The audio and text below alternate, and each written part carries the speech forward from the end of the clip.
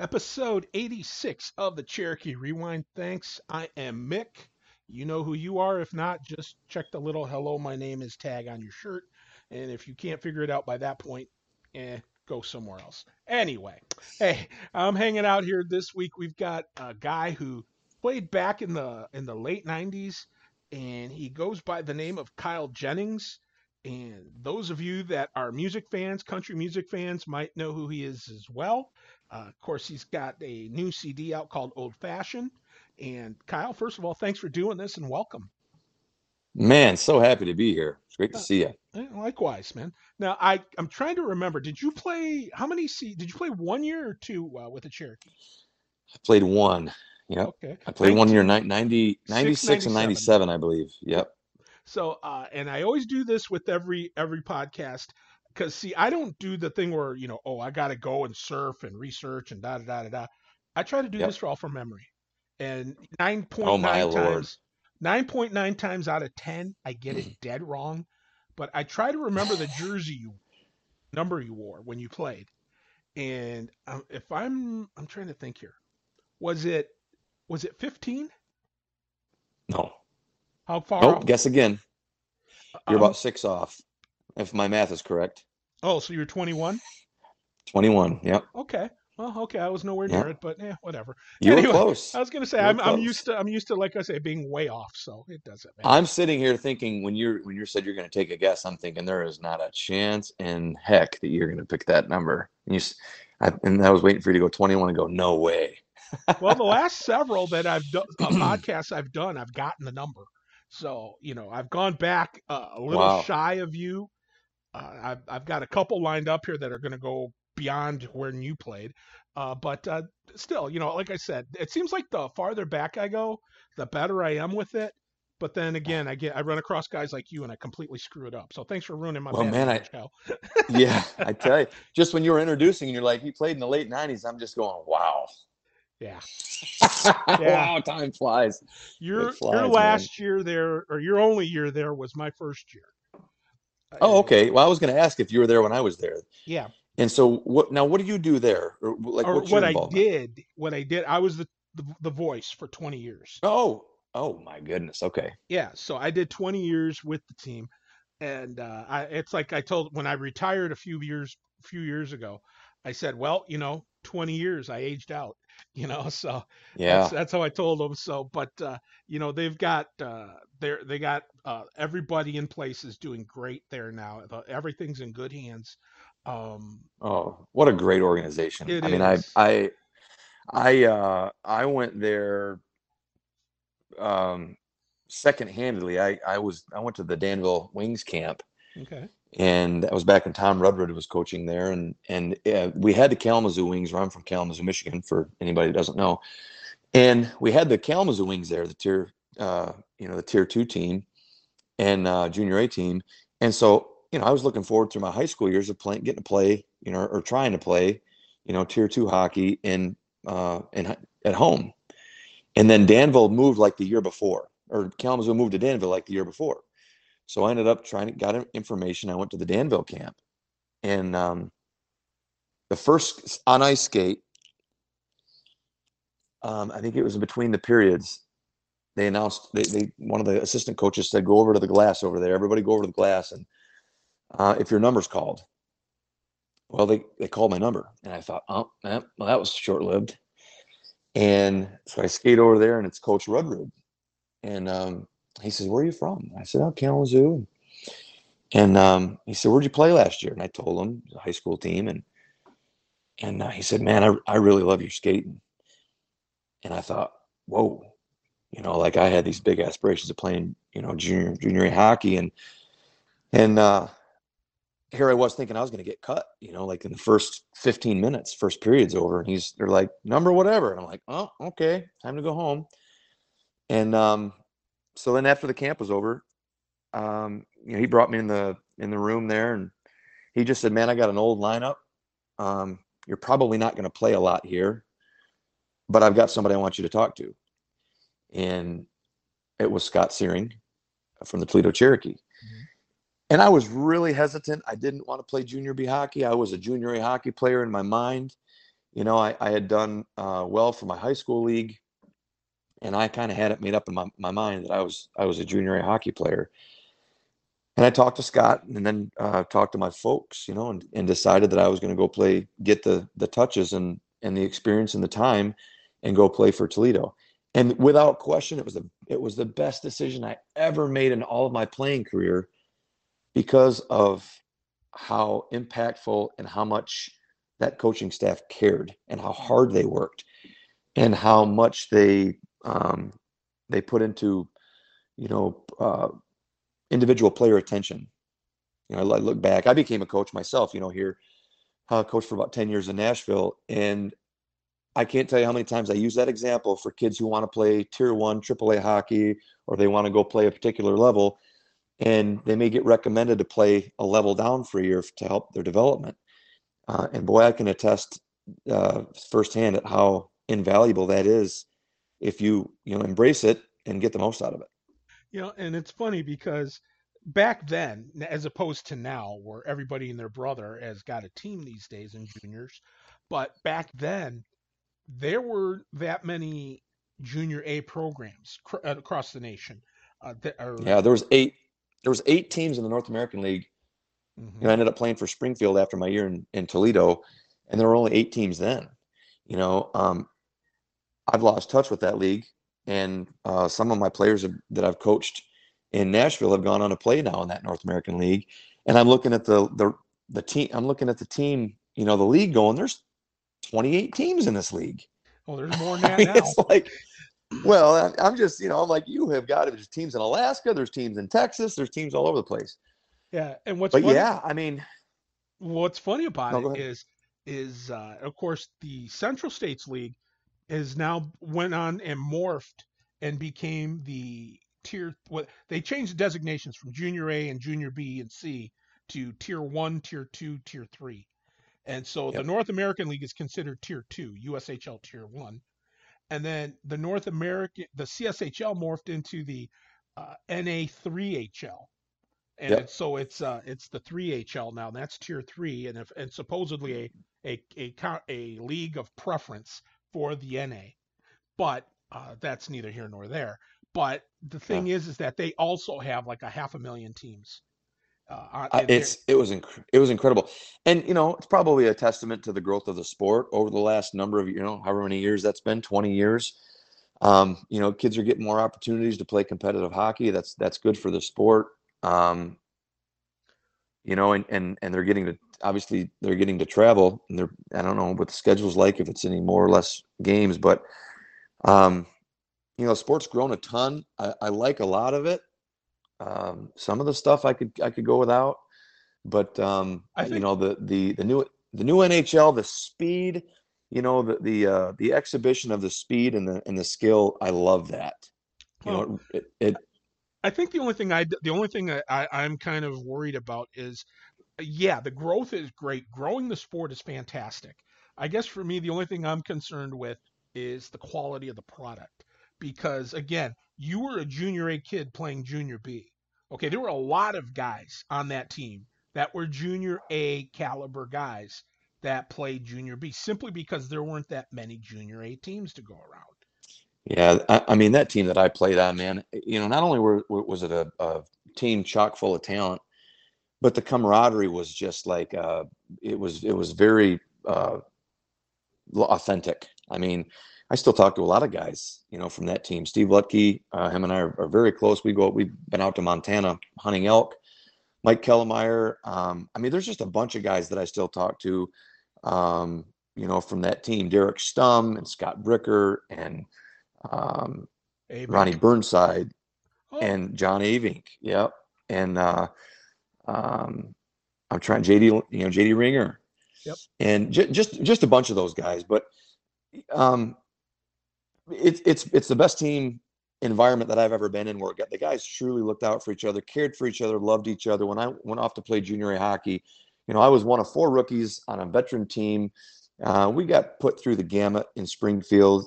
Didn't care for that environment. It was a very hostile environment for us young kids. And there was not a lot of not a lot of team chemistry for as far as from our perspective. Mike Porter, who I played with, him and I spent a lot of time together, and man, I remember telling my dad that happiness is Springfield in my rearview mirror because it was just such a brutal experience. But the Toledo experience was just the guys just really built a lifelong friendship there, and that turned out to be that result resulted in success on the ice. We won our league that year, and then lost in the national championship, and they went on the next year to win the national championship. So and a lot of those guys from the national championship team played on the team that I played on the year prior. Were you ever, did you ever think about maybe coming back? I don't think I would have been against it. I was really driven to move on to the next place, and try to. I learned so much in Toledo. I can't emphasize that enough. I came from um, I would say a very mid-level high school program that was the organization was minimal, at best. The power play was put the best five skaters out on the ice, and then there was really not a whole lot of organization that went down after that, other than just try to get the puck in the net. So offensive, defensive systems, neutral zone, transition games, complex or, multi-pass breakouts or, stretch passing and stuff like that. That came in Toledo for me. Um, I was a gifted skater. I grew up, in Southwest Michigan. My folks had a pond where I grew up, so that was my winter recreation. I had all my friends over. The neighbor who lives next to us worked for the local power company, so he sunk a couple of telephone poles and put some lights up. So every winter, I mean, until 3, 4 in the morning, we were out playing, playing shinny. And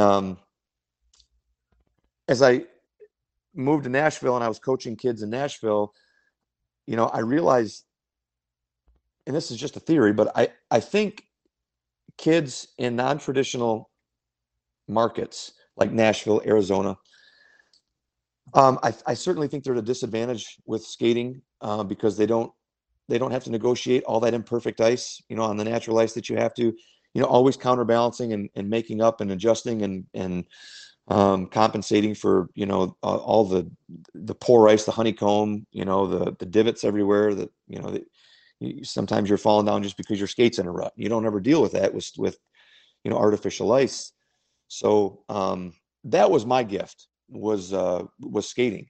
So I had to take what was afforded me an opportunity to be successful in high school just on natural ability, and I had to expand my knowledge. Junior hockey wasn't going to do that because they were already working with kids who understood all of that theory essentially, and then we're going to implement that skill set, that mentality, that those philosophies within the game. So, Toledo gave me a tremendous opportunity to really kind of take a step back and learn, some of the things, the aspects of hockey that I hadn't been exposed to outside of just, trying to toe drag somebody and skate around them. Well, Um, let me ask you something here as we so, go ahead. Go ahead and finish your well, I was thought. just saying, so, yeah, so going back to answer your question, you know, after Toledo, I wanted to keep moving forward. And not that I felt like I was, that I couldn't learn any more in Toledo. God knows that's had nothing to do with it. It was just I wanted to go get the taste of junior A hockey and had the opportunity to do it and did it. And it was an experience. It was definitely a character shaping experience for sure. Well, let's talk for a minute here for a little bit about, you talk about playing on the pond. Tell me, how old were you when you first put on a pair of skates that you can remember anyway? Oh man, very young. I 5, maybe 4. It would have been extremely young because it would have been dad dragging me around the pond. My brother is a good bit older than I was or than I am. So, he would have been playing hockey with his friends and I would have been a spectator. He's 9 years older than I am. So, when he was, 13, 14, playing with his friends, I was, 4 or 5. So that probably would have been, somewhere around that ballpark. I can remember playing baseball and just being so bored. I'm a bit of a high strung guy. I'd Mhm. like to have ADHD, like to keep my mind, attentive. Hmm. And baseball was just not fun for me. I didn't enjoy it. I remember, telling my dad on the way home from a game one time, I said, I don't want to play baseball. And he goes, well, what are you playing for? I said, well, I thought you wanted me to play. He goes, well, hell, don't play for me. And I said, I want to play hockey. And a couple of my friends, had played Optimist hockey at Koha, Kalamazoo Optimist Hockey Association. And now when I was playing baseball, I could never find my glove. I didn't know where my cleats were, you know. And I remember my dad saying, how are you going to keep track of a bag full of gear when you can't even find your glove? And I said, I don't know, but I promise I'll do it. And for the most part, I kept my promise. Well, that's not. Well, yeah, I was going to say, I think most kids that fall in love with the sport usually do. I mean, they. I mean, Oh, man. it might be Yeah. ragtag, it might smell to high heaven, you name it. But by gosh, they know where it's at. They know they keep it and they keep it intact for the most part. Now, how old were you when you first started playing like organized? Probably about eight. If I think right around 8 or 10. I was a peewee. So, that's probably 12, but I don't think I started that late. It might have been. Um, but I played for a house league team here in our Optimist Association, called Koha that I mentioned earlier. I played for Little Caesars. A friend of my dad's was the coach. And the first time that I jumped on the ice to take a shift, I went down and scored. And that probably helped my love for the game a little bit. Getting some instant success, Yeah. not even knowing probably what I was doing, at Um, the time. But tell you what, that's usually how it works best is when you don't know what you're doing. That's probably when you're gonna go, okay, hey, boom, let's get I'll that. have to send you. I'll have to post a picture sometime. I think I have a picture somewhere because we went to the used equipment sale to get all my equipment, and I Sure. had these gloves as a 10-year old. They were the long cuff, like Victoriaville cloth gloves that were made for like an adult that was 6'4". So these gloves are just massive on me, and I look back at that picture and I just laugh. It's funny how stuff like that, you have such an affinity for, at the time you're like, oh, these gloves are way too big and the palms are ripped out of them and I can't even hardly, hold my stick with these things on. And now you look back and, get a big kick out of that. Oh, I'm with you there. The first pair of gloves, I played Pee Wee and back in the day at the Ice House here in Toledo, and the gloves I had, I bought them used, I think for like a couple of bucks, and they had big holes in the hands. I mean, you could see my hand, Yep. and Oh yeah. and Oh yeah. then of course our team name was I think it was called Penske. I think Roger Penske sponsored the team, not that Oh Roger wow. Penske, but it Yeah. was Penske Sabres. That's all I remember. And so it was the blue with the gold stripes, and I tried. That was the only jersey we had was just the blue and gold stripe, and I tried to find used gear like pants and socks to match it. Oh yeah. Well, I couldn't. All I could find was green and gold pants, or no, it was blue and white pants and green and gold Oh, socks. So I looked that's horrible. awesome. I looked horrible. But well, hey, considering my playing skills, pretty much was appropriate. Anyway, but let's talk about you though. Getting, uh, when did you start playing travel? I never played travel hockey. Really? That was kind of the yeah, that was kind of the I think that was my issue with when I went to go play, for Toledo, and they're starting to talk about some of the system stuff, and I didn't know what they were talking about. Played high school, I played Optimist, house hockey, and then played um, high school, and then I just thought um, the natural flow of events for me was going to go to Junior A and then right to the NHL. Oops. That did not work out. So, um, and it's funny too. I look back and I think, after coaching, so many years of tier two travel hockey in Nashville and some of the stuff that the kids are learning, was never exposed to any of that. Um, Hmm. so I had a little bit of a catching up to do and a lot of cramming to do. Well, Al, uh, y- was there? I mean, how difficult of a jump was it? going from high school to junior?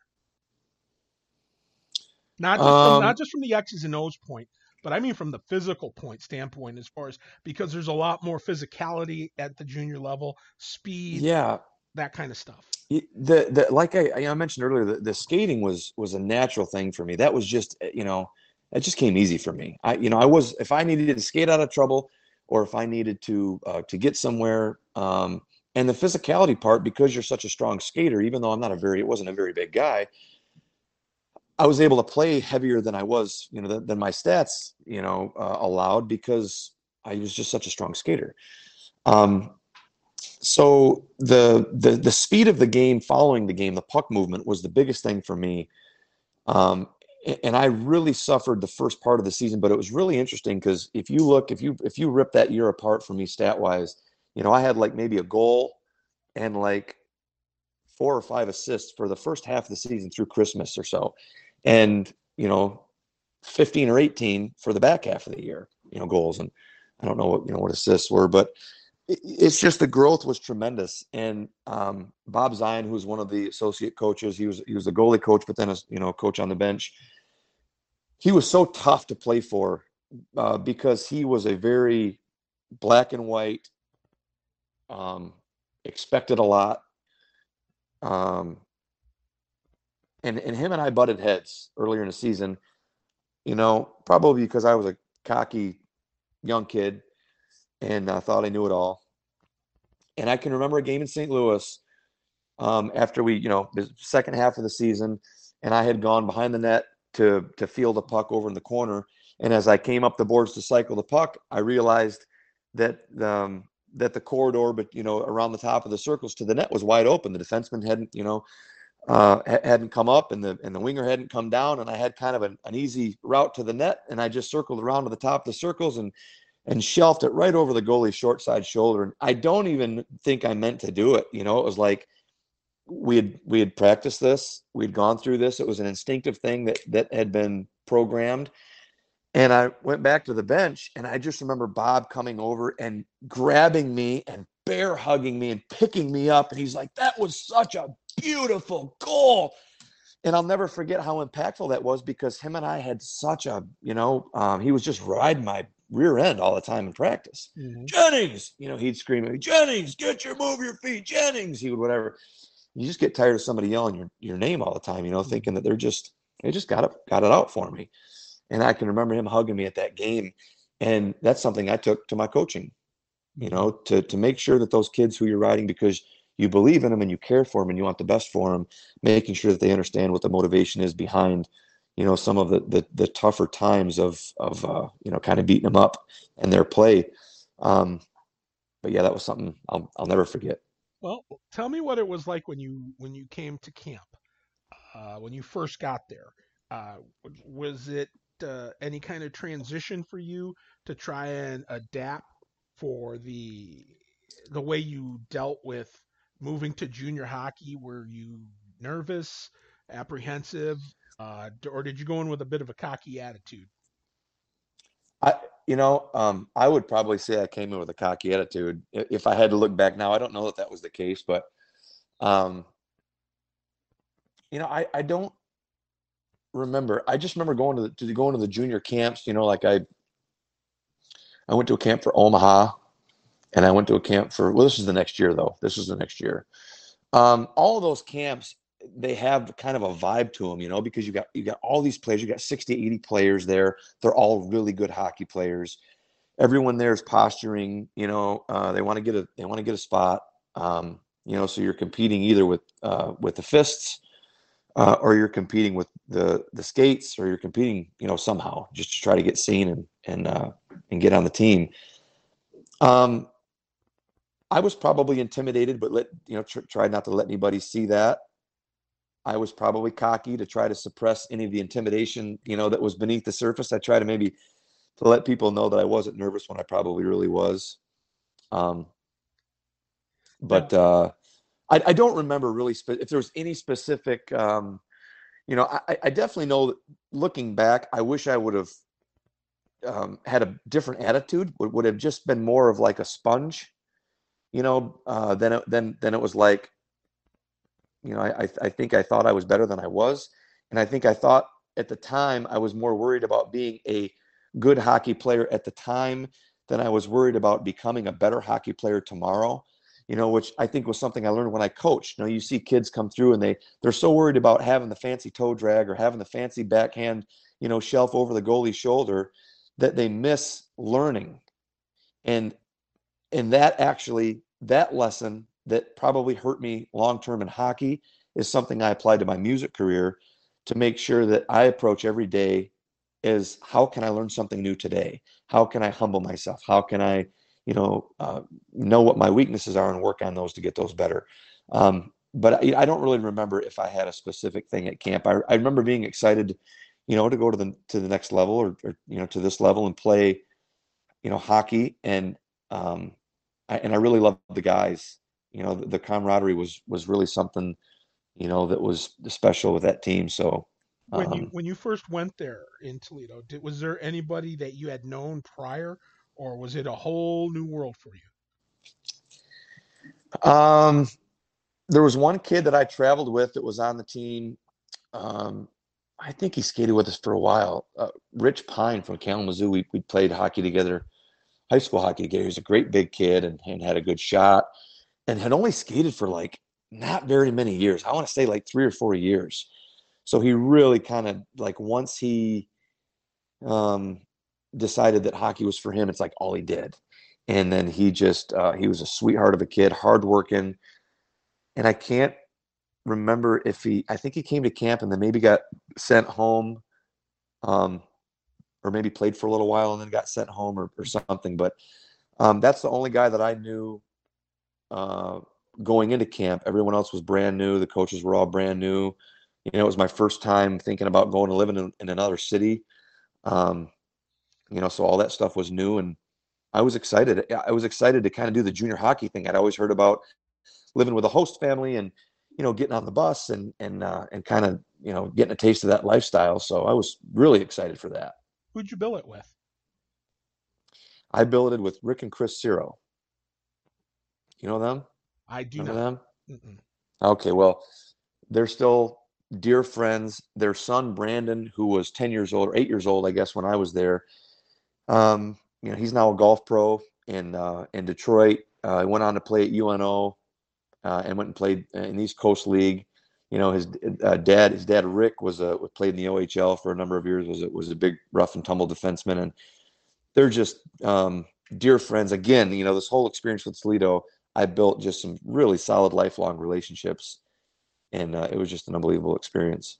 That's awesome. Now, do you remember your first goal? Nope, I don't. I don't remember. There's a few goals that I do remember when we were playing the national championship. Um, but I don't remember my first one in Toledo. I probably should, but I don't. No, no, no, no need, no worries. Um, trust me, I, I you wish I know, could say that there were so many of them I can't remember, but that wasn't the case either. well, I'll just remain silent on that. Anyhow, who was the first guy that you really, uh, well, first off, do you remember who your line mates were when you first started? Sean Bratton, um, hold on a sec. Chris Nicholson and Sean Bratton and I and the Deitch brothers. So I think it was Jason Deitch, or he might have been I can't remember. Jason and I played together some. Chris Nicholson and I played together some. Sean Bratton and I played together some. And all three of us were, Mark and Jason Deitch were super tight. We were actually at Danville's camp together. Hmm. And I've got a hilarious story about Jason Deitch, so remind me to circle back on that. But um, I think those are pretty much my line mates. I think I might have skated with JD Ring a couple times, which made you feel a little bit safer on the ice. Yeah. I was usually I think I started at the bottom of the pack, third, fourth liner, worked my way up to second, third liner, towards the end of the season. Um, I think I was kind of a moderately serviceable middle of the road um, winger slash centerman. I wasn't a very big guy, but my mobility, I think afforded me some opportunities up the middle, and so I kind of bounced around a little bit. Well, I'm just remembering. I'm trying to remember because when you were up front like that, I mean, that that team, and I remember, I just vaguely, but I remember that you guys used to absolutely uh, tick off guys on the other side. I mean, especially the Deitches more than most, but Sean Bratton, Oh, the Deitches are beauties, man. I love those kids so much. you know, Um, it's funny they're just great. because those The whole guys, family. yeah, Josh, I remember all of them, as Oh yeah. guys that they were they were they were just jewels, man, pieces of work. Love them, just Oh, love they them. were that whole family. They're all hockey players. I mean, they all love the game. They all live and breathe the game. Yeah, a great group. Yeah, and it's funny, like I said, and didn't Sean Bratton have a brother that played there? Or am I I not? think Derek is it Derek? Did Derek play there too? I don't know. I can't remember the name, but I I thought don't that remember. he had a. I don't know if he played in Toledo. That I don't know. I know his brother's name is Derek. Um, and, Okay. and I've remained pretty close with the family. They've come up to see me play music, on a regular. So I get to see them guys a good bit. Well, I was going to say, let's put it this way. I'm sure that when folks hear this, some of the hockey people hear this, they'll let us know. But Yeah. Oh anyway, yeah. but so now, in your mind, when you played back then, who were your biggest rivals? Motor City was our biggest rival by far. As far as you're talking about the teams we Yeah. played, Uh-huh. yeah, yeah, it was funny because Matt Moe and I, who Matt Moe played for the Motor City Chiefs, and then and obviously I played for Toledo. We beat Motor City in I think the third game of the best of three series for the Gold Cup. Is it Gold Cup, right? Yeah, back then it was. All Yep. right. Yeah. And it was in triple overtime. It was in Motor City. Very, very dramatic game. And then Matt and I played together in Springfield the next year. Hmm. And we're from kind of the same area. He's from Battle Creek, just a little bit east of Kalamazoo. And we played against each other. He played for the Battle Creek Bullets, which was the travel hockey team. I played for the Kalamazoo Blades, which was the local high school team, and we played some games together. They would just brutalize us. They would beat us 13-2. They Wow. were a pretty talented group of kids, and he was a talented defenseman, real physical. Um, and and we ended up playing together, that next year. But Motor City was, they were a great team. There was a lot of bad blood, against Motor City. There was a lot of fights against Motor City. So at the time, that was our biggest rival, You know what the funny I part would have is to about say. that? The funniest thing about that is that year that you played there, and you talk about, you had to win Gold Cup to make it to national. Okay, Yep, because back then, whoever won Gold Cup and whoever finished first overall got yep, their ticket punched for nationals. And that year, nationals was held at our home rink. that's right. At Tam O'Shanter. Yeah. So if it didn't, if we didn't win first overall. So if we didn't win Gold Cup, there was Did we not no. win it last? Did we not finish first that year? I don't believe so. No, we had to I win want to gold. say we did. Okay. I don't remember, but I want to say we did because I thought we won the league championship and then we won the playoff. I can't remember. I don't remember, but Because I do. didn't Crowley do the slap shot thing across Oh the my bench? God. Yes, he did. Yes, he did. I don't remember who that was against, but I just I thought remember. it was Motor City in the playoff game. Well, it probably was. I can still hear Scott Searing go, "It's not slap shot, Rob." You know, I You know, remember him. I remember him scolding Rob in the locker room. That was so funny. I couldn't believe he did. Nobody could believe that he did that. that's Crowley for you. Oh, he was such a tough kid though too. He was so strong. Um, I guess I shouldn't be really that surprised, but that was funnier than hell. Yeah, it was. And I just laughed my butt silly Did about you that one. travel with the team back then? I don't That remember. first season, no. I did Okay. home games, and then I didn't start till well, I went to nationals the following year. I flew out to Simi Valley Okay. and broadcast the championship game back on live on radio back to Toledo. Um, but I started after the year after that. I started doing home and away. I started Yep. doing home and Okay. away games on the internet, and Okay. Well, I just asked because there was a speaking of slap shot, there was this really out of hand game, and I don't remember where we were at. I want to say we were at Lakeland or Fraser. It might have been Fraser, and they had thrown some stuff on the ice, and Sean Cass, who came for my season, he came late. They had picked the team. I think Sean went to go play either junior hockey or college or something, and then decided he was going to come back. And he scored a whole pile of goals, for us. now And he was absolutely a hothead, and now he the still rumor. probably is. He's probably listening, and he's absolutely a hothead. Probably not as much now, but Well, I he want got. to I want to Go tell you ahead. this. I just want to tell you this story real quick because I wanted to tie into you. So to Okay. uh, now this is through other folks telling me this through other podcasts. My understanding, and I'm still trying to get Sean to come on here and talk to me. He Of course, he's not going he to he face the he music. said yes long time ago. He said yes, but then it's like I mean he coaches, so I give him the benefit of the doubt. I Mm-hmm. think Mm-hmm. etc. And now he's got a baby on the way. I think it's number 4. Yeah. And so Yeah. He's a busy boy. him and his wife are tied up with that. So I was like, okay, but the thing is that now according to everyone else, like Kellemeyer, etc., um, he was with Motor City and played for Yeah, them that's right. that year. That's right. And That's he right. was traded to Toledo because he got suspended because he was in St. when he was playing for Motor City, he was in St. Louis and took too long in the locker room. And the I don't know, it was the equipment manager or the rink manager or who, or the Zamboni driver, I think it was, walks into the locker room and tells him to get out of there, that they need to clean everything up, etc. And I guess him and Sean got into a fight, and Sean took care of business, and he got Oh boy. suspended for however many games, and he came to Toledo, and and served a suspension, but he came to Toledo. But he also, and like you said, in addition to his temperament, he was able to put the puck in the net, and he was a Yeah. defenseman too, wasn't he?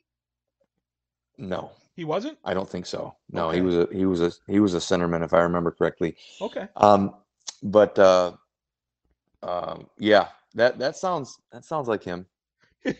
Well, and something had transpired during the game. I don't really remember all the details. Of course, I'm a 18-year-old kid at the time, just trying not to, trying to get from game to game, and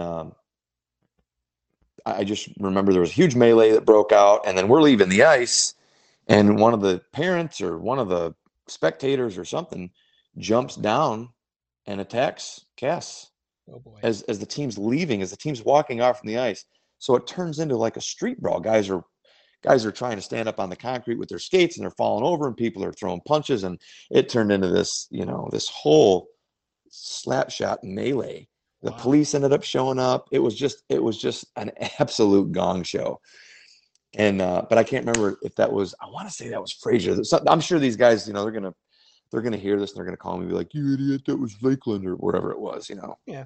But yeah, going back to Kellermeyer, you brought up Kellermeyer. I would never believe a single thing that kid ever says. Not a single thing. If he says go north, go south. Oh, I love this. I love this. That's another. I tell you, I got a great story about Mike. He was coaching and I was coaching at the same time, and his team came down to Nashville, and our or maybe we were in a tournament somewhere, and we were facing off. Our teams are facing off, and our teams are warming up, and it's custom for at the Pee Wee level and some of those travel levels for the captains of the team to come over to the opposing team's bench and shake the hands with the coach and say, "Hey, good luck, coach. Good luck, coach." And so I'm standing there and watching the warm up, and I'm talking to my assistant coach, and I see a couple of players coming across the ice here from the other team, and they got something in their hand. It looks like a program. And so they walk up, and it's a picture of me. And like the first year that I'm performing, it was this terrible promotional, like 8x10 that we used of me in a wife beater with a cowboy hat, glasses. I had like a American flag scarf on my thing with torn jeans, and I got a headset microphone with aviators on, and we were selling these things, at the first few shows that I did. Kellermeyer had gotten one somehow or printed one off, and the kids came over and said, hey coach, I'm a huge fan, do you mind? And they're looking for an autograph. And I reached back to look through the glass across the penalty boxes and the scorekeeper, and Kellermeyer's with his little beady eyes looking over looking over the dasher, just getting a big kick out of it. But yeah, what a great kid. Great Oh, kid. yeah. Oh, the pride of Fort Wayne. Although I don't know. Oh my goodness. But that, and that's the thing about that team and some of the guys from that team. Not only with the national championship team, but I've always said this, and I still hold it to be true.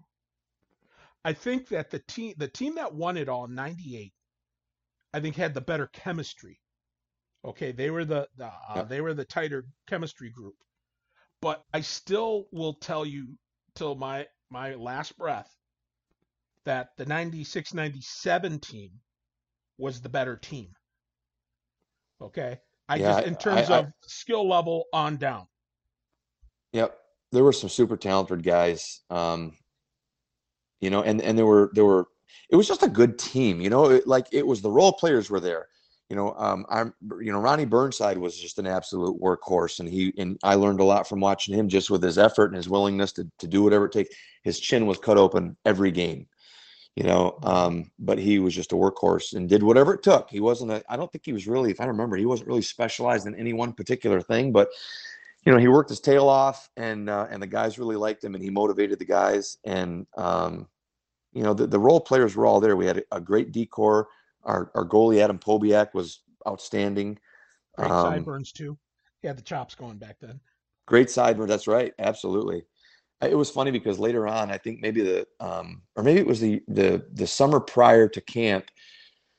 He's from Pittsburgh, and he was talking about some of the Penguins that were practicing, beforehand or something like that. And he's standing there um, with his gear on, watching him practice, and everybody leaves the ice, and Yager is still out on the ice, and taps on the glass, and he says, "Hey, you want to come out and take some shots?" And Adam's like, "Hell yeah, I do." And I remember Adam saying he literally had to loft a saucer pass from center ice just so that I could say that I stopped him, Yager in his prime, because he was doing drills where he'd come through the neutral zone, like on the right side of the boards, and then he'd do the Joe Sakic. He'd like do a hard turn, east Hmm. and west up the blue line, and then fire against his body, to try to, get that rhythm and the feel of how that went. And he's like, Pobiak is just saying, man, he is blazing these wristers over my shoulder, and I know where they're going, and I still can't really even stop him. So it was a That's neat crazy. story. That Yeah. is that is crazy. Now, trying to remember. Oh, can't forget the big number two, Jason Renniger. My gosh, Mm. that guy Oh yeah. that guy could Oh throw yeah. some thunderous hits. Oh, dude, I remember a couple times when he'd throw hip checks, and he was such a big dude. And let me tell you, I faltered this massively in junior hockey. There was a guy that I played with in Springfield, and his name was Matt Lewis. Matt Lewis was 6'4" and about 230, Hmm. and I topped out at about 5'7", about 175. Um, and for the most part, most of the guys, if I wanted to go to the outside, if I was use variable speed and kind of set them up at the blue line and kind of coming down, like half speed, and then take a couple of hard steps, I could get around most guys. Well, not Matt Lewis. And Jason did the same thing. He would close that door so fast, and he kind of, I think, gave the appearance that he was maybe a little aloof and too big and cumbersome. But man, he would he would tear into that inside edge, uh, and come back into the boards and close that door. And some of those hits I can still hear, boom, and you Yep. just think, oh man, sorry about that.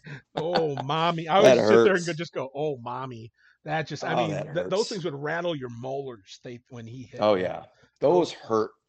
Yep, because there's nowhere for anything to go. It's mm-mm. like sometimes when you hit somebody against the boards, especially with the boards when I played, it's changed a lot in the last 20 years because just the way that they construct the rinks now. But there was a lot of flex and a lot of give. But when you get hip checked right at the dasher, nothing, like nothing moves. Hmm. Well, I want to hear some stories now. I want to hear I mean, you've been telling me a couple here, so that's great. But I mean, in terms of Toledo centric, some of the more offbeat, humorous stuff that you remember. You talked earlier about Mr. Deitch. I'm sure you will. Yeah, well, the story that I've got about Jason was, we went to that Springfield camp together, and um,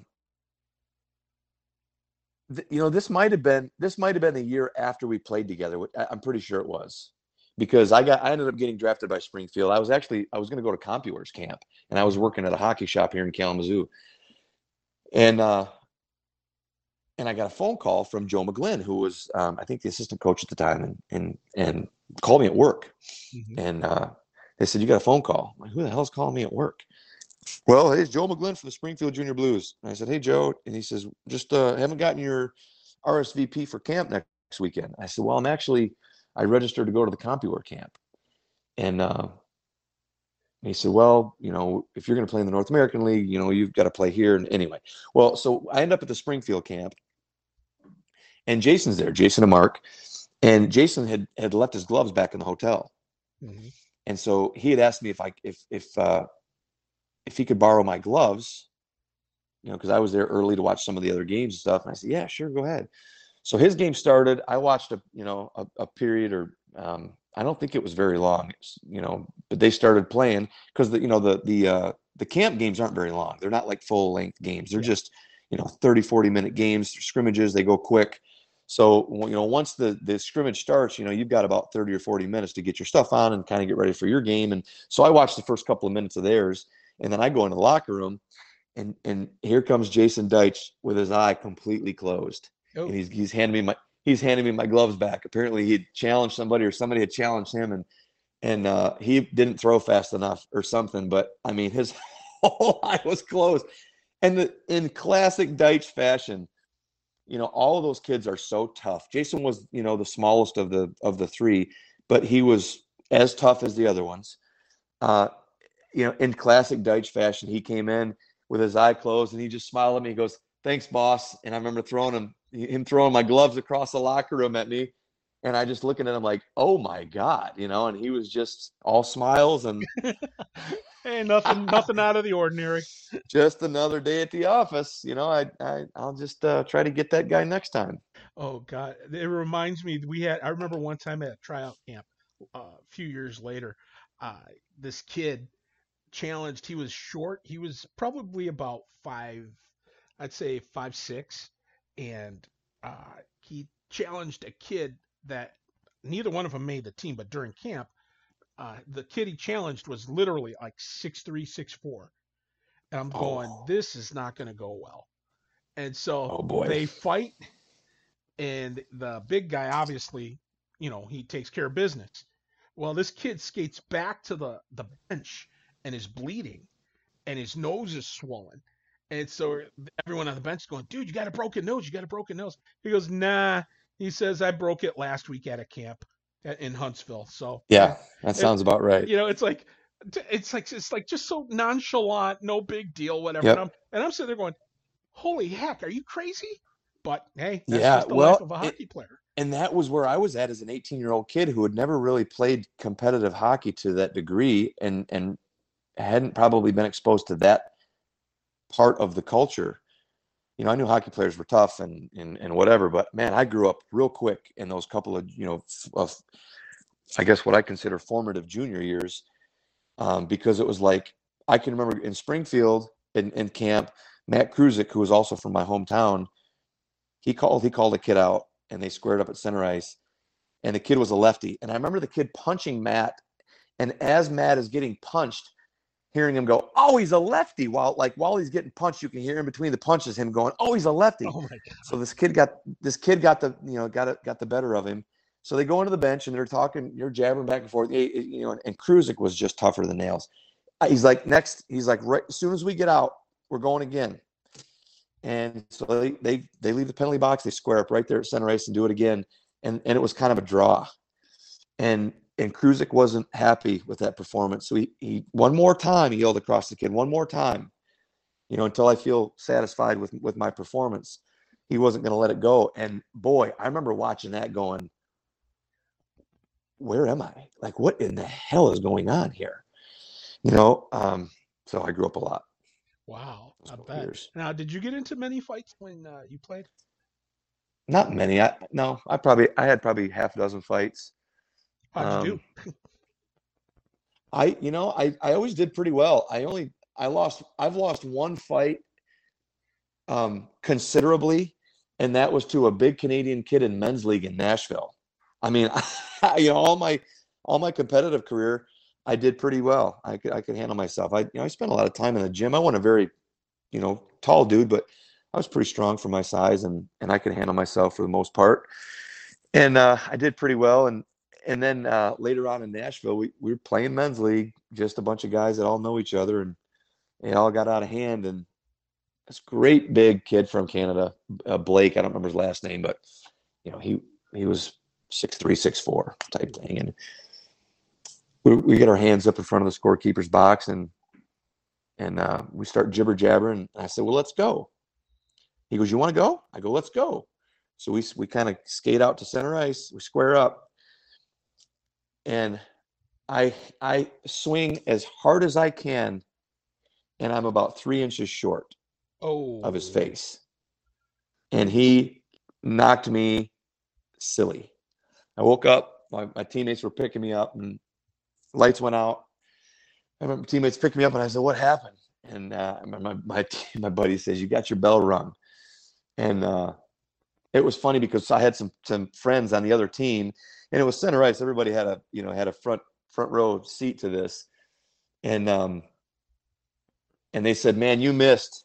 You missed by, like, if you would have connected, you might have done okay, but you missed by like this much." And then it was just, I mean, it was like doink, and my feet just go boom like this. yeah. I was lights out. And the funny thing was, the kid comes up after at the bar afterwards, and he goes, "Hey man," hands me a beer. He says, "No hard feelings." And I was foggy and dizzy and probably had a concussion. And I remember looking across the table at my buddy. I'm like, why the hell would he have any hard feelings? He knocked me out. No But I kidding. appreciate the beer. Hey, Yeah. that's what I was gonna say. Hey, got you got a benefit out of it. So, Happens to the best of us. yes, Happens it to the best. does. That's the other thing that I learned. I watched guys get, like, have that happen to them, and they're right back in the next time. That's tough. Yeah. If you win every fight, that's cool. But tough is when you don't win every fight, and then you still answer the bell. Those are the guys that are like, Jason Deitcher's like that. Yeah. Jason, he was right back into it. Eye closed, not eye closed, couldn't see, can't see. You know, and a lot of the team was like that. I think that's what made us so tough to play against, that year. Well, not everybody can be JD Rain. Come on. but Oh man, you talk about some stories about that. Ringer was like, I don't know, man. It was like he was, 6'4". We called him Baby Huey because his head was so damn big. You remember yep. Baby Huey Oh was? yeah. He could only wear the Jofa because nothing else would fit his nugget. And he would. I remember guys would challenge him, or they would agree they're going to fight. And for JD, it was almost like an imposition. It was like he'd take his mask off, like, God dang it, I really want to just move the puck around. And you could see him, like, some guys, they would get all, like Rob Kroll he would get all, like, hyped up, and he'd start breathing heavy, and he'd get all, like, bowed up, like he's Mhm. flexing. And JD would just be like, unsnap his one side of his thing, and he'd unsnap the other side of his mask, and he'd just take his hat off, take his helmet off and set it down, and then he'd square up and then just brutalize people. Yeah. That So, guy should have. I um, mean, he should have had the guys that he fought should have been arrested for impersonating a pinata. I mean, it just oh was. man, Oof. yeah, he was such a tough kid. And that was the other thing, is like, I mean, when you play your interleague stuff, pretty much everybody gets to know each other, and they know who to stay away from, and who not to make angry. And but then when you have these cross scrimmages, like we scrimmage, um, I'm trying to think if it was a Toledo team or probably Springfield when we scrimmaged OHL teams, but just non-league guys. You go Mhm. somewhere to a tournament or something, and they're like they think they're going to beat this guy up, and you couldn't wait for them, to see this go down because you know what's going to happen, and this poor sob doesn't even know what he's getting himself into. Yep. But yeah, Ringer was a lot, and he's a great guy too. He was just such a good teammate. He was just another one of the guys. Yeah, I saw him just about a few years ago. We had a get together alumni game featuring a lot of the guys from the national championship team and some of the guys from from different eras that came together and played against each other. And Oh, that's he awesome. flew in from Houston to come in and catch Aggie, but he forgot to bring his skates. So That sounds about right. yeah, Those have got to be size 24. yeah, yeah. He came in and he hung out. I mean, he spent the whole weekend, hanging out with everybody and having a great time. I believe he's a car salesman or something down in I Houston. think he's a I think he's a hell of a golfer too, from what I Yes. understand. Oh yeah. He. I remember that even before I seen him then. He was a heck of a golfer. He used to run a golf course, like he was a manager or something of a golf Yeah. course and stuff. That guy, yeah, that guy can swing the sticks, no question about that. Now, who would you say out of that bunch? Who would you say probably is probably the funniest or the? I mean, Calamari, I'd say Mike probably the one that. Mike Kellemeyer, hands down, it's not even a contest. If anybody from that team says anyone else, they're just wrong. Well, I mean, Kellemeyer was such a fun teammate. mhm. Now, did Nikki Deitchin play with you back then? Yes. Yep. Okay, I think he took the title. They said in '98 because, yeah, Okay. Kellermeyer told me some stories. If you go and listen on his podcast, he tells a couple of really He's got a wild. pod. Yeah, Kellemeyer's got a podcast. yeah. Well, no, no, no, no, no, no, no. He's on my podcast. Oh, Oh, okay. yeah, Oh, I get it. Okay, I yeah. thought. Okay, yeah. So his slot of your His podcast. episode, Oh, yeah. I have to go. I will definitely go check that out. I thought you were saying he was hosting a podcast. No. I'm sure his wife has to get him even like turned on to the computer. He probably doesn't know how to get on a computer. Oh, all I'll say is this: is that I was amazed. He was able, as much as he talked about, he was able to keep it pretty PG-13, Oh, that kid is so pushing funny. hard. I mean, he talked about Yeah. Nikki going and getting. They went to a party in BG. This was on his edition. He talked about him, everybody in the apartment. They had an apartment in the following year, and they What a all. terrible idea. Uh, What a terrible well, idea. it was him, Daichin, Avink, and I can't remember who else. Oh Maybe man. Gary Thomas, I think. And Oh anyway, yeah, I remember Gary. Gary played my year too. yeah. Yep. And anyway, there was a bunch of them, and they had an apartment, so that was the bookends of disaster waiting to happen. What are the Yep. odds? But anyway, Yeah, yeah. yeah, it was We had brutal. that in we had that in Springfield when the owners bought had a house that they rented to four of the veterans, and I'm just like that. And you have to know, as part of management for a junior hockey team, like that's just a terrible idea. We had a lot of fun though. Yeah, underage drinking, hey, whatever. But What? I don't know what you're don't talking. know I what you. don't even. That would Nah, never happen. not a No chance. girls. No. Bingo. No. Bingo. Oh, That's we were all it is. doing. Yeah, that's Yeah. it. Oh Yeah. yeah. But anyway, Oh so yeah. he was talking about Nikki going to a bunch of them going to BG to a frat party. And I guess, I imagine what could have happened there. Well, Yeah. Yep. to cut to the long story short, they end up coming back, passing out in the apartment. And the next day, they all wake up and they go and they look and they find Diachin, and I guess he was like totally hammered. I mean, jackhammered at the party or whatever when he got Still, home. like after like Yeah, the next day. yes, and Oh man. he when he regained consciousness, he was covered in his own, yeah, Yep. his own poo. Wow. Pizza rolls. Yeah, Oh, that. That's awesome. yeah. Oh man, that's the thing. If you make a mistake like that as a part of a hockey team, you Hmm. have a new nickname forever. That never goes away. No, That's funny. but That's amazing. I'm looking forward. Nikki agreed that he's going to do an episode also. So he was real hesitant, but I told him, I said, I'm not looking at this to try and bury. I said, we're looking to laugh at, life back then as it was, and just have a few Oh, laughs about it, and yeah. I like I mean, said, it's such a great, great memory for me. I'm sitting here telling you these stories, and like thinking of them as they come out. It was just such a great time. yep. So let's, were you ever like the victim of a prank or any of that kind of stuff as a I rookie? don't think so. I'm trying to remember. I don't think I gave in. Oh, well, they might have shaved my head, I think. Well, I think everybody Because did I as a rookie, didn't they?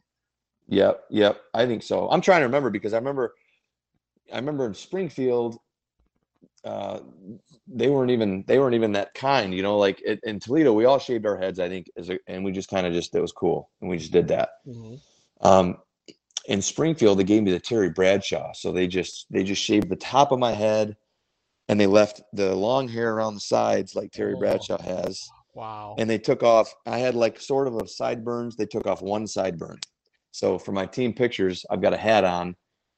They let me wear a hat because I had a team cut, Oh gosh. and I had this awful thing going on. And anyway, but no, I think in Toledo that we just shaved heads. Not really any pranks. I think the only prank that I fell for they were doing at the time was probably Kellmeyer, if I remember, running around and filling up garbage cans full of water, and then you fill it about half or three-quarters full. You know this one, Oh, the and then leaners. you tip.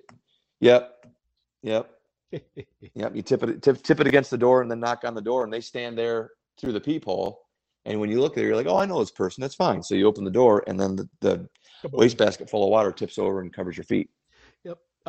It's funny. That You that mentioned haircuts. I was actually victim of one, and that was my own doing. It was a few years after you were there, and Peoria had come into the league, and we could not, for the life, beat those guys. So we were in the playoffs, first round in Peoria, and this was like 2001, maybe 2000, 2001. And I put up to the players. I said, hey, I said, we're in the hotel, and I'm like, if you guys can come back, we were down 1-0 best of three, all three games in Peoria.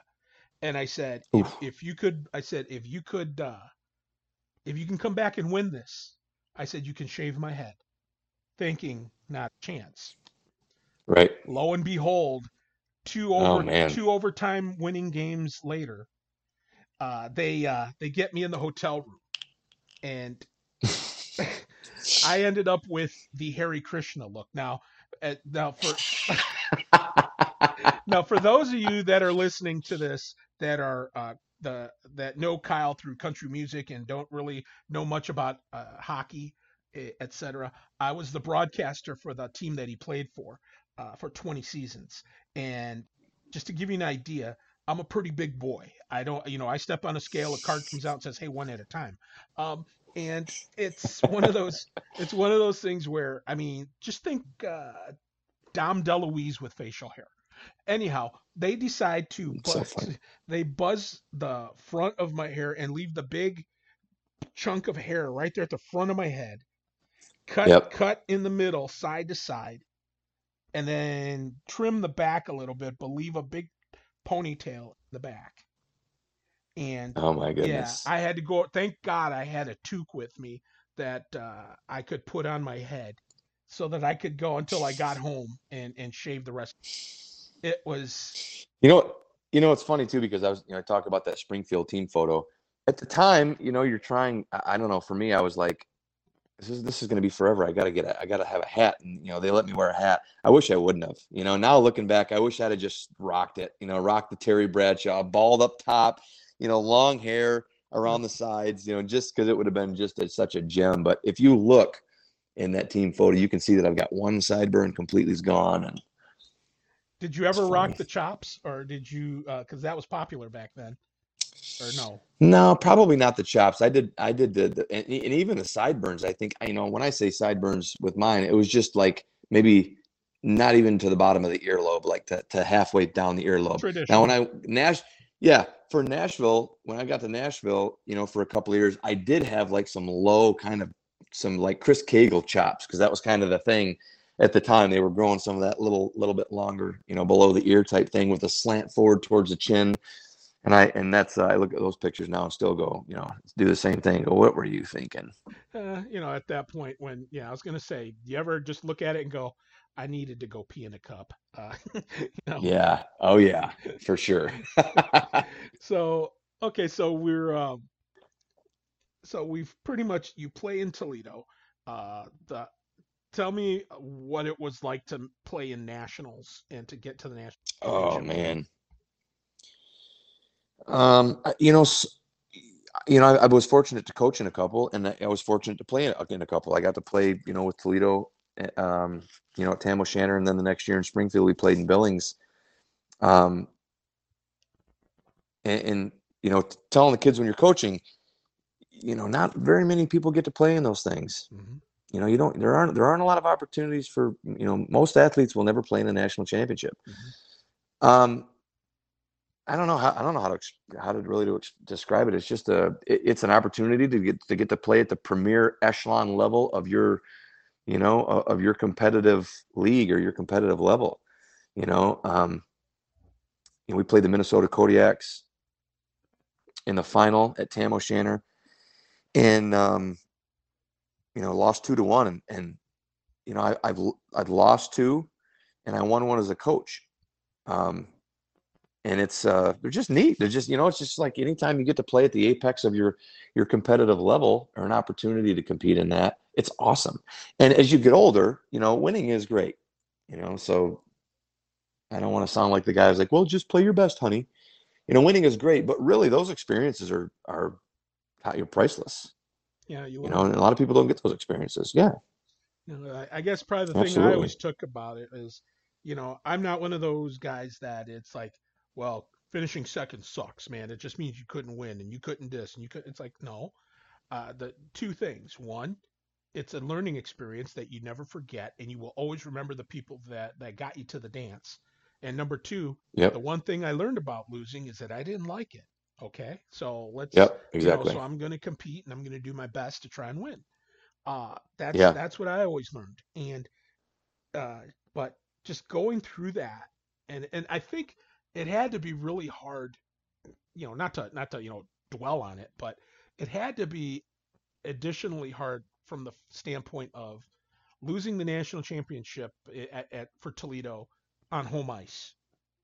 That I would Oh, think that had to be pretty I tough. mean, oh, dude. I mean, you talked about like being like being afraid of second place. I think in the heat of the moment, second sucks.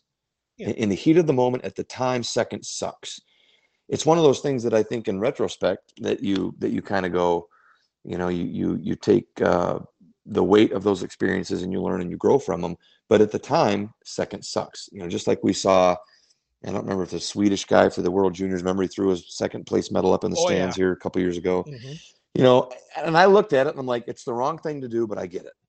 And when you get older and as time passes and you look back on those things, you're grateful for those opportunities and for those experiences. Yeah, but at the time, you want to win. Yes. Yeah, and I think you take every shift, when you lose a game like that, and you think, what could I have done different? Could I have skated a little harder? Could I have, did I have a couple more steps in me? Did I, maybe I should have made that pass. You just do that stuff to yourself, and it's not great to dwell on, but you hope to learn from any mistakes that you made. And I remember that the way that the seeding went and the tournament rules, Minnesota, because they finished ahead of us in the seeding, got to choose the locker room, and they chose our locker room. Yep. So here we are playing in our home rink, and we have to go dress in the visitors' locker room, which was Hmm. a little weird.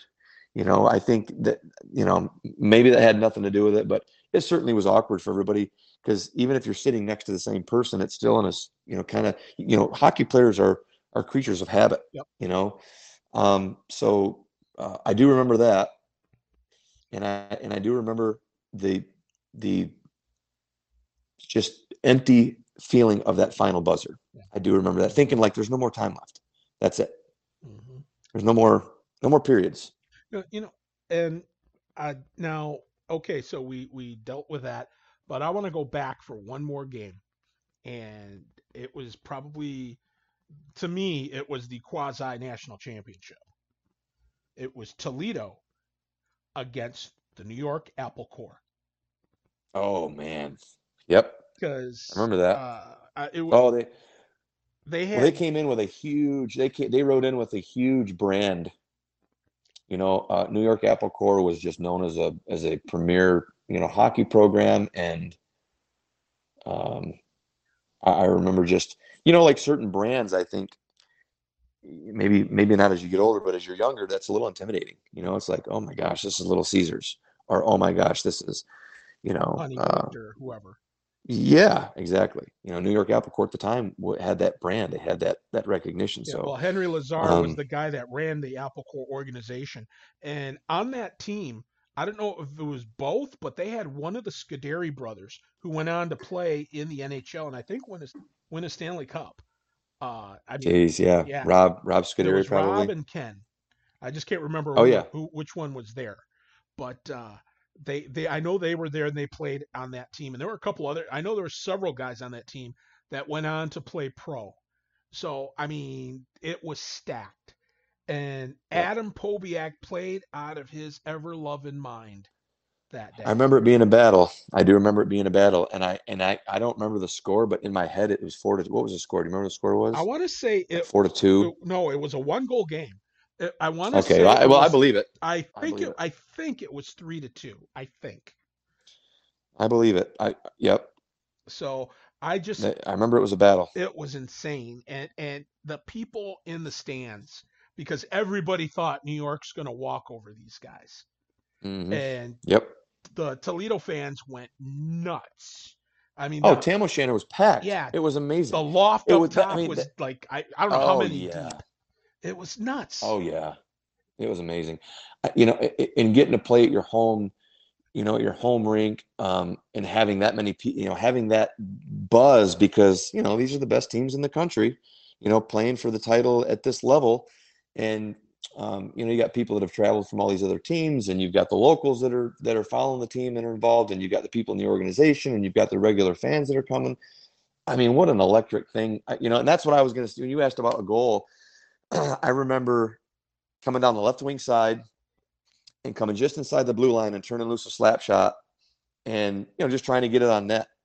And I remember it went far side, just inside the post, and I couldn't even see it, because I had the defenseman between me and the net, and I tee one up as we were on the rush to try to create, something off from the goaltender, and I just remember the crowd going nuts, and I was like, I think they would only do that if it goes in. I think that went in because I couldn't see it. So I'm like, I, I don't think they would cheer like that if it didn't go in. I think that went in. So Yeah, that it when your was it was teammates come and it was attack you. amazing. Right, exactly. No, uh, it was amazing. It was a great environment to play in. yes, it is, and so I mean, that's why I want to, kind of end that Toledo stuff on a high note like that. Now, of course, we talked a little bit about your Springfield experience. It wasn't what you had hoped for. How long was it till you started concentrating on music as a career after that? Um, Man, it was after I had decided, like I played in Springfield the one season. I went back for the second season. We had a coaching change about, I'd say, two-thirds through my first season in Springfield. Tony Curtali went off to go coach Windsor Spitfires, and then they brought in another guy, and he wasn't working. Hmm. And he wasn't working just on the level of like, well, he's not playing me, or he's this, or he's that. I mean, the team hated this guy. So, in addition, compounded on top of that was the fact that my personal experience of how I was treated in Springfield. I wasn't really eager to go back. To do that again.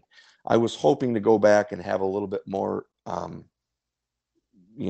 seniority, credibility, street cred, camaraderie, whatever you want to call it.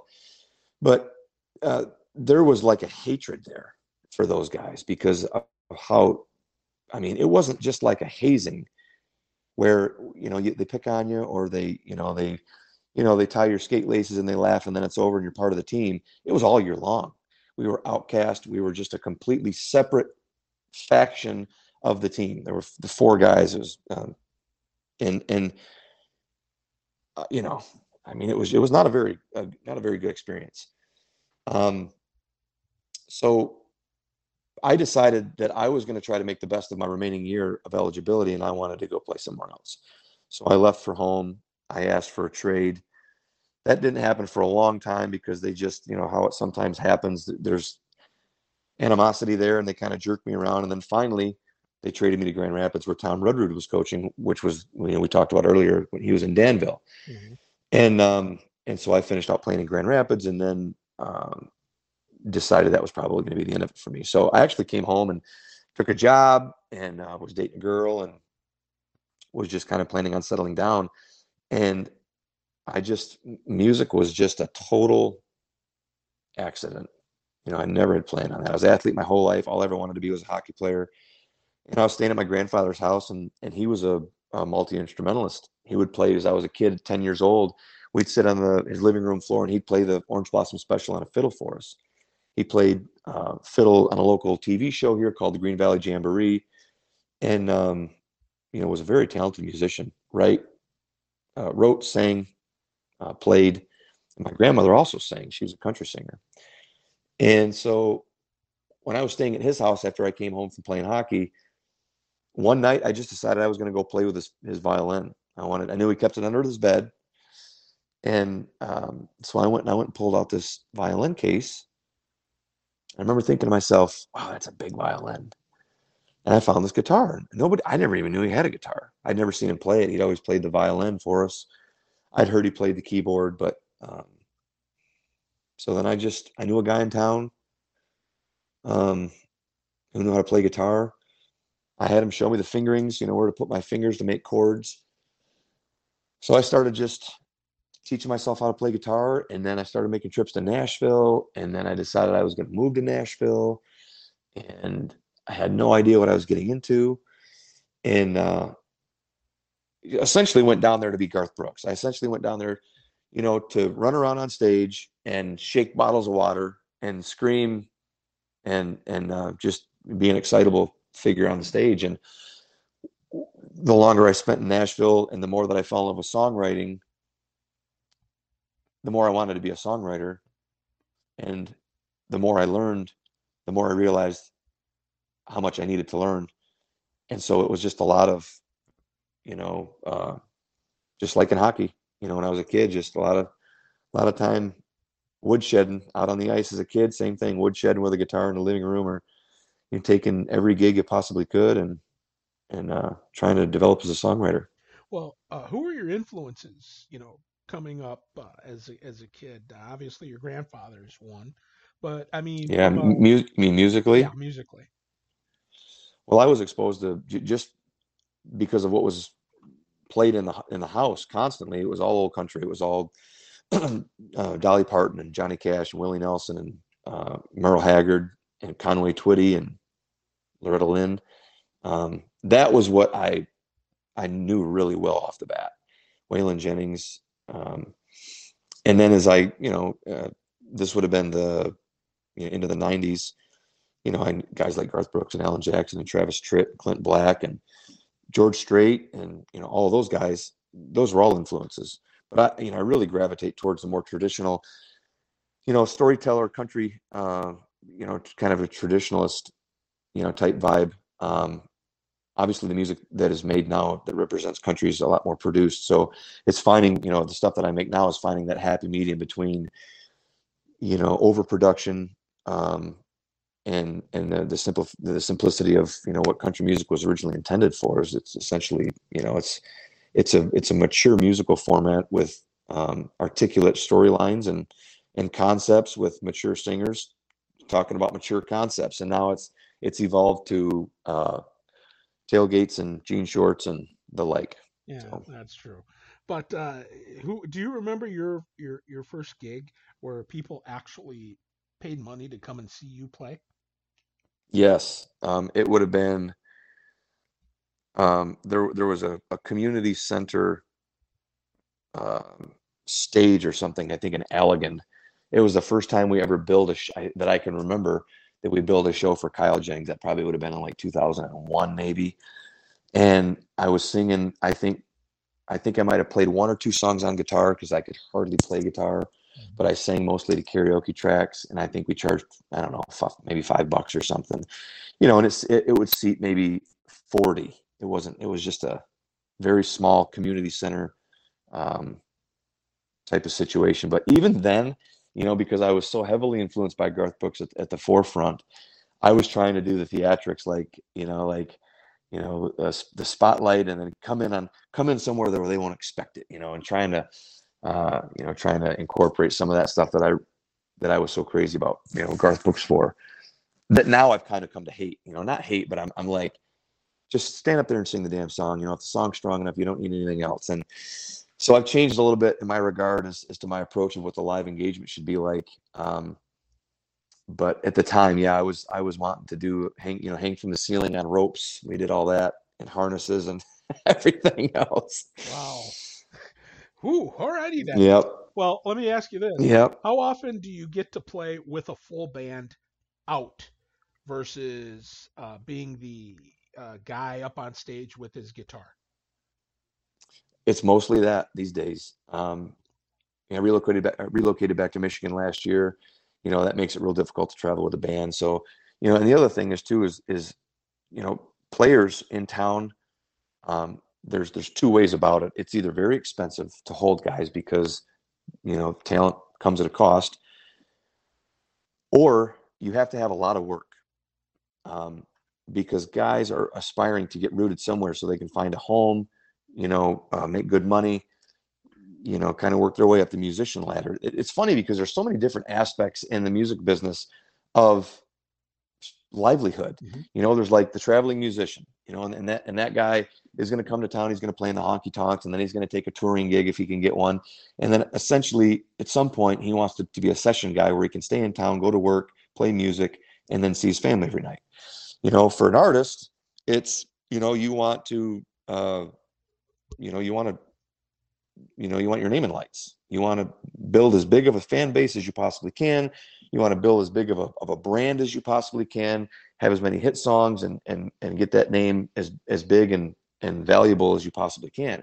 As a writer, you write every chance you get with everyone who will write with you, and you play every writers round in town to try to refine yourself as a performer and learn the craft from other writers.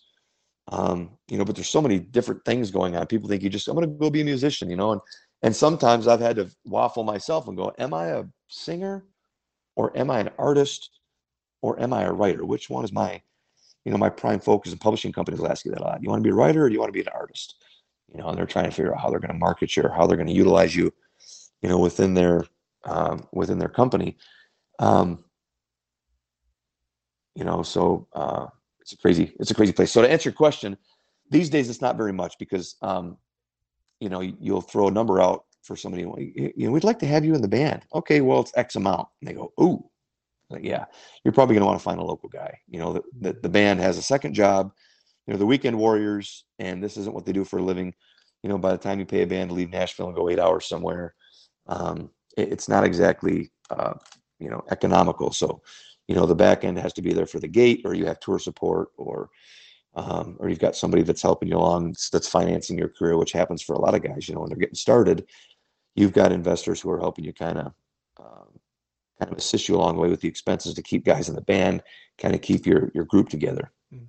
So I'm sure you've probably got some pretty crazy stories and stuff, not only from performing, but some of the videos you've made. I'm sure you've probably had some wonderful, whacked out times and stuff doing that. Give me an idea of what that's like when you have to do a video shoot, um, and things kind of go a little sideways sometimes. Man, we don't. I don't think we've had anything go sideways. We shot a video for a song called "Day Drinking," and we didn't have very much money, and we didn't know what the hell we were going to do. We just knew that the song was about, day drinking. Yeah. I mean, that's pretty self-explanatory. So my folks have this cottage on a lake here in Southwest Michigan, and they have an association Facebook page, and it's connected to all 600 and however many residents are on there. So I decided, well, we'll just do a big lake throwdown. We've got a sandbar here, and hell, I don't even know. There's a lot you can do with cameras. So if you only got 40, then you shuffle these 40 people over in position and you shoot this. And if you got, then you shuffle the other 40, you put them in a pontoon boat and you shoot that, and you can make a lot, you can make a little look like a lot with the cameras if the crew knows what they're doing. Um, but we had posted we were going to shoot a video, and hell, the whole lake showed up. So it made it real easy because we didn't have a plan, we didn't have a script. We essentially just played the song over and over and over and shot a bunch of just B-roll footage of people just having fun in the water, and it turned out to be a really fun video. Wow, that sounds pretty cool. Now, I can't remember where I heard it somewhere about talking about when you did Jesus, Jack Daniels, and Me. Uh, when you guys jumped in the lake, you and the girl that played your wife in the video. Yeah, That you guys jumped in, but in reality, it was like a pretty chilly day out there on the lake. it was I. It was like October, I would say 18th or so. It was middle to late October. And we were going to do the water scene the day before, but it snowed. And we were afraid that the camera, not only, like, is it cold, but I think the camera is going to pick up the snow. We can't do it, because we were trying to reflect, like you say, like a kind of an impromptu, lovers rendezvous in the water on a steamy summer day, kind of thing. And, but because of I think it was probably budgeting or scheduling or something, the camera crew kept saying, man, we can't do it this weekend. We're going to have to push it to next weekend. Well, this was in like May. Oh And boy. then it just kept, and then I'd go out on the road, and I'd be gone or whatever, and then scheduling just kept getting pushed back, kept getting pushed back, kept getting pushed back. And then we got to the point where we were up against winter, but also if we don't do principal shooting now, by the time we edit on the back end, this song's not going to come out for another 6 months. So we decided we have to do this next weekend. And it was like 35 degrees Oh out. my So gosh. it was already very cold, and it had started to snow, and we looked at the forecast, and it was going to be like 39 the next day. So we decided we were going to wait for the warm spell, and we were going to do the water scene, the next day when it was 39, when things warmed up a little bit. And yeah, it was colder than hell. You can see if you really look close the girl's name was Jenny. When I bring Jenny into my arms, I say something like, "Oh my God, that is so cold," or something like that. Because so here's the funny thing was, she jumped in and she handled it like a champ. She was awesome. But in order to get her coming into the water, one of the cameramen had to be in the In the water water. to catch her coming off the dock, and he was in that water for probably an hour and a half, Oh my gosh. and it was freezing. I mean, it was just freezing cold. Um, but yeah, that was not the funnest time ever. Oh But it is a fun memory. I mean, it's a great video and stuff, but I mean, oh my gosh, I can't even imagine. See, that's the kind of sideways things that I'm looking at. Thinking, Oh yeah, yeah. that's pretty. Well, the funny so to compound things even worse, when we were shooting that video, we were at my folks' cottage. That cottage never had been insulated. So, in addition to being cold to jump in the water, the whole crew had been stationed in this cottage, which we had one kerosene heater that everyone had to camp around because it's not like the kerosene heater would have filled the room and warmed it up. I mean, it would knock probably 5 or 10 degrees off, but it's still just colder than Yep. you can all get out. So I remember John, the director, he ended up sleeping in his car, with his car running because it was so cold, and there was limited space around the kerosene heater, so everyone kind of took a spot. And he goes, "I'm just going to sleep in the car." I go, "No, you're fine. Sleep in here." And he goes, "No, I'm going to be great in there." And he did. He slept in his car. Probably a whole lot more comfortable and warm. Oh man, I'm sure it was. that's nuts. Now, when I mean, how often do you get to? I mean, obviously the pandemic played a huge part in your Mm, ability to get out and tour and go out and play places. But it that crushed aside, crushed the music. yeah, true, very much so. But prior to that and since then, How often do you get to play out? Oh, I'm playing every week. I'm playing um, at least Friday, Saturday, Sunday every weekend, and sometimes Thursday, Friday, Saturday, Sunday. Now it's summertime for an independent artist like me.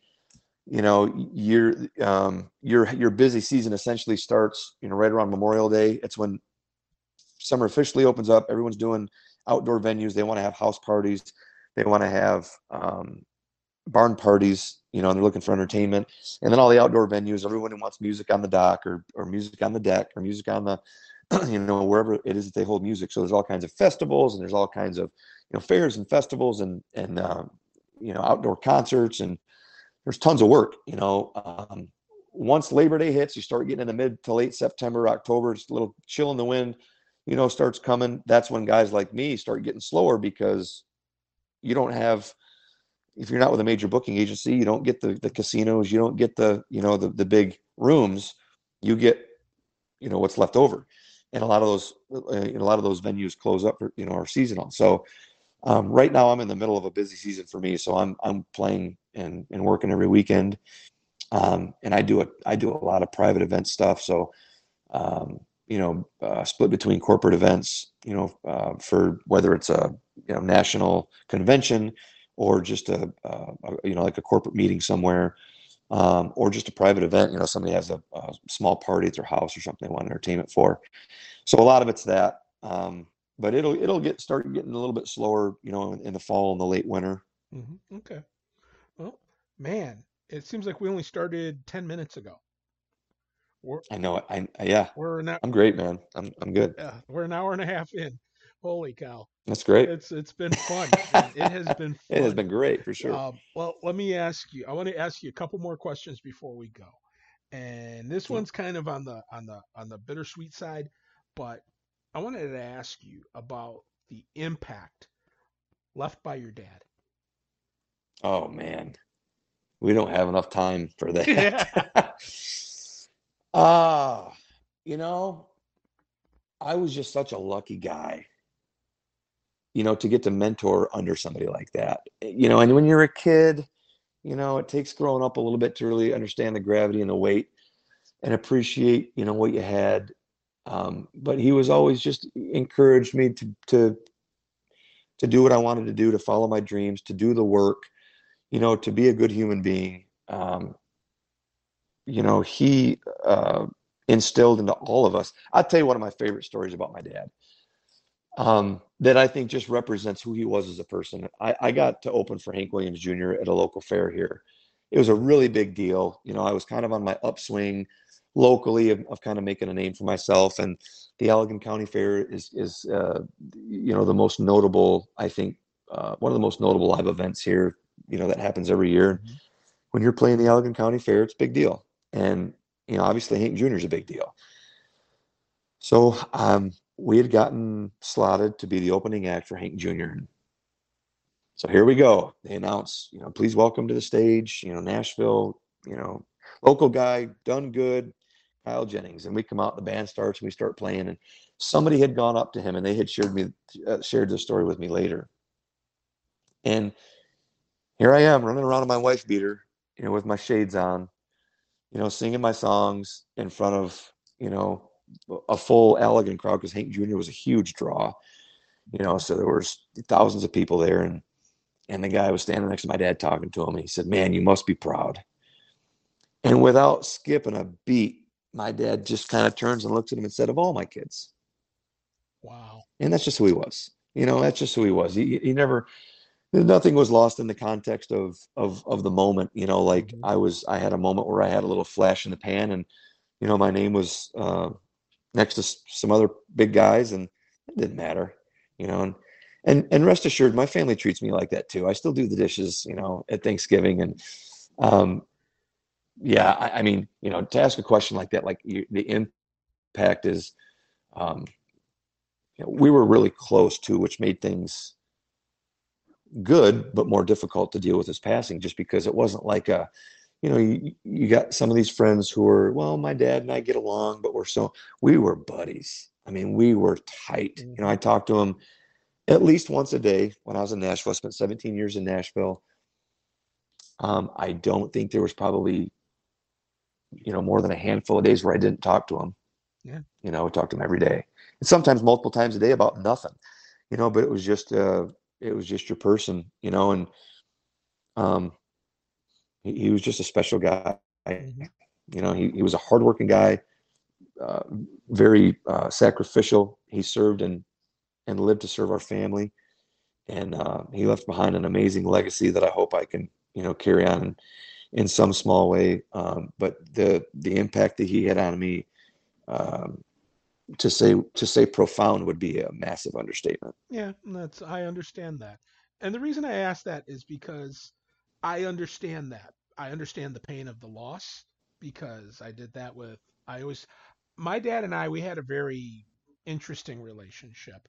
And the one thing we learned with each other is that it's not how you start, but how you finished. Yeah, And we finished strong. absolutely. You know, I know a lot of relationships like that. And I know a good bit of father-son relationships like that have been repaired over time and have become to be fantastic. hmm And when I never called him dad or daddy or papa or any of that stuff. Uh, he was the old man. Oh Yeah, yeah. I just called him the old Oh man. Hey, yeah. old man, and he understood that, and we were great. And like I said, at the end, we really tightened it up and finished really well. But again, that was probably the one thing he left me more than anything, and that is it's not how you start, it's how you finish because that's how I was able to grow up, even as an older guy. How I was able to grow up and realize, okay, how can I, as you talked about earlier, what can I do to humble myself and to learn and to be able to, improve myself, that kind Yep. of thing. And he taught me that. He taught me that, and I to this day I still use that Yep. guidance. Well, I think one of the things that comes to mind, when I'm thinking here as we're talking, I mentioned when I was playing hockey, I had a little bit of an attitude. Some of that's good because the confidence um, helps you perform. If you doubt yourself, there's nothing more powerful and more dangerous than overconfidence. You know, Mhm. all in the same thing. But looking back as I made the mistakes of a young man growing up, he gave me so much grace. He never condemned me for this dumb things that I did. He let me make mistakes. He knew better, Mhm. and he loved me, and he just let me make my mistakes, and he loved me. And that's one of the things that kind of when I pontificate on those moments where I probably was less than something to be proud of. He still just with grace just was very proud and understood what the process was, and that there was a purpose behind the process. Mhm. And it ended up shaping you into the best Kyle you know how to be. That's how you, Without question. that's how you Everything finish. that I've got that's good. Yep. Yep. I have to agree with you You there, got it. partner. Okay, so what? I got two more things, and that is this. Great. Here's one. What would the I always ask these at the end. What would the Kyle Jennings of today? What advice would you give that cocky, confident, headstrong kid that played in Toledo back in 96, 97? What advice would you give him? Serve your teammates. Live to serve your teammates and just try to get better every day. Just if it's puck handling, if it's whatever it is that you're working on at the time, just try to get better every single day and serve your teammates in the best way you possibly can. Because if everybody does that, I've learned that from the coaching side. I learned more from the coaching side than I ever learned as a player. I would encourage anyone, if you want to learn how to be a whatever it is, then teach somebody. Because what you have to do is you have to break it all down for yourself so that you know the aspects and the intricacies of how to coach and teach someone else how to do it. Once I started doing that, I realized how much of an ignorant hockey player I really was. So I would I would tell me to just do the best you can at learning every day and serve your teammates in the best manner that you possibly can. And if a team does that, that's when you have miracle on ice. When you get a team of guys that after the back skate screams out Mike Ruzioni, I play for Team USA, then you have a hockey team. But until then, um, just like Herb said, you got a bunch of individuals. What, I guess as a follow-up, part B to this question is, do you ever see yourself ever wanting to go back into coaching? Yep. Oh What yeah. age level? Um, I get the most joy out of young men, midget, bantam, even maybe peewee. I like those formative years of going from a boy to some of the more social aspects of what being a hockey player and being part of a hockey team and being a growing young man in a community are about. I like dealing with the kids in that regard and how they're handling, girls for the first time and how they're dealing with their family situations and how they're doing in school and that formative type of those more formative type of things. So I like, I prefer the early to mid to late teens. I've coached, mites and squirts and peewees and um, the peewee kids they're great. I love peewees. I don't get as much personally out of the younger age groups as I do some of the more formative adolescent type years. Okay. And the last thing, it could go for both the music side and the hockey side. What would you like to say to the folks that listen on this podcast? Obviously you're going to have music fans listening. You're going to have Cherokee Nation. Uh, there's a whole there's it runs the whole gamut. And so the floor is yours. Oh man, just wide open like that. Yeah. Boy, I don't know. You know, um, I really don't have a direction to go in that. I loved playing hockey, and I loved playing hockey in Toledo. That was one of the greatest experiences of that time of my life. And music has been a journey that has continued to shape my character and my work ethic, and just who I am as an individual. So, um, on a personal level, um, it's been quite a ride. I've gotten to, the nice thing about music is I've gotten to travel and see some things I otherwise probably never would have enjoyed. I've traveled to Key West every quarter for a couple of years to play a gigs down there, and I've played in New York, and I've played in Washington State and California, and pretty much everywhere in between. So music's afforded me a lot of opportunities to travel and see things. But um, and I get people ask me all the time. They still say, what's in your heart, hockey or music more? And I mean, at this point in my life, I've done music longer than I did hockey, which is hard to believe. But it's still, you know, they're just different animals. There's still nothing like jumping on the ice on a fresh sheet of ice and feeling that cold wind against your face. And there's nothing like being on stage in the lights and with just you and the guitar and telling a story. So you kind of get to tap into both sides of the brain there, on the athleticism side on one side and the artistic side on the other. So I've been blessed to be able to get to do a little bit of both. Well, and the funny thing is that they kind of both are the same, really, the same animal, as far as it's a lifetime passion. It's something For that sure. you develop and you grow, and the love inside of you grows for both as you get older. Oh yeah. Well, and the one thing I'll say about music is, I've never been concussed playing the guitar, so you can really do this forever. Not yet. You know, not yet. Yeah, we'll see how it goes. Check in with me next week. That's one good bar Um, brawl away, but yeah. that's right. I've seen plenty of those. I've seen plenty of those. But yeah, I mean, I love the game. I love everything about the game, and I love coaching the game. I love being on the ice, and country music's been a part of me forever. Even when I was playing hockey, I just didn't even know that that was something a path that I was going to pursue. But it's definitely like you said, it's in the fabric of my soul. It's in part of what makes me who I am. So I guess I'm fortunate in one regard because I was a pretty committed, passionate hockey player, and I got to transition that into something else. A lot of guys when they quit playing, they have to just set that up on the nails, with the skates, um,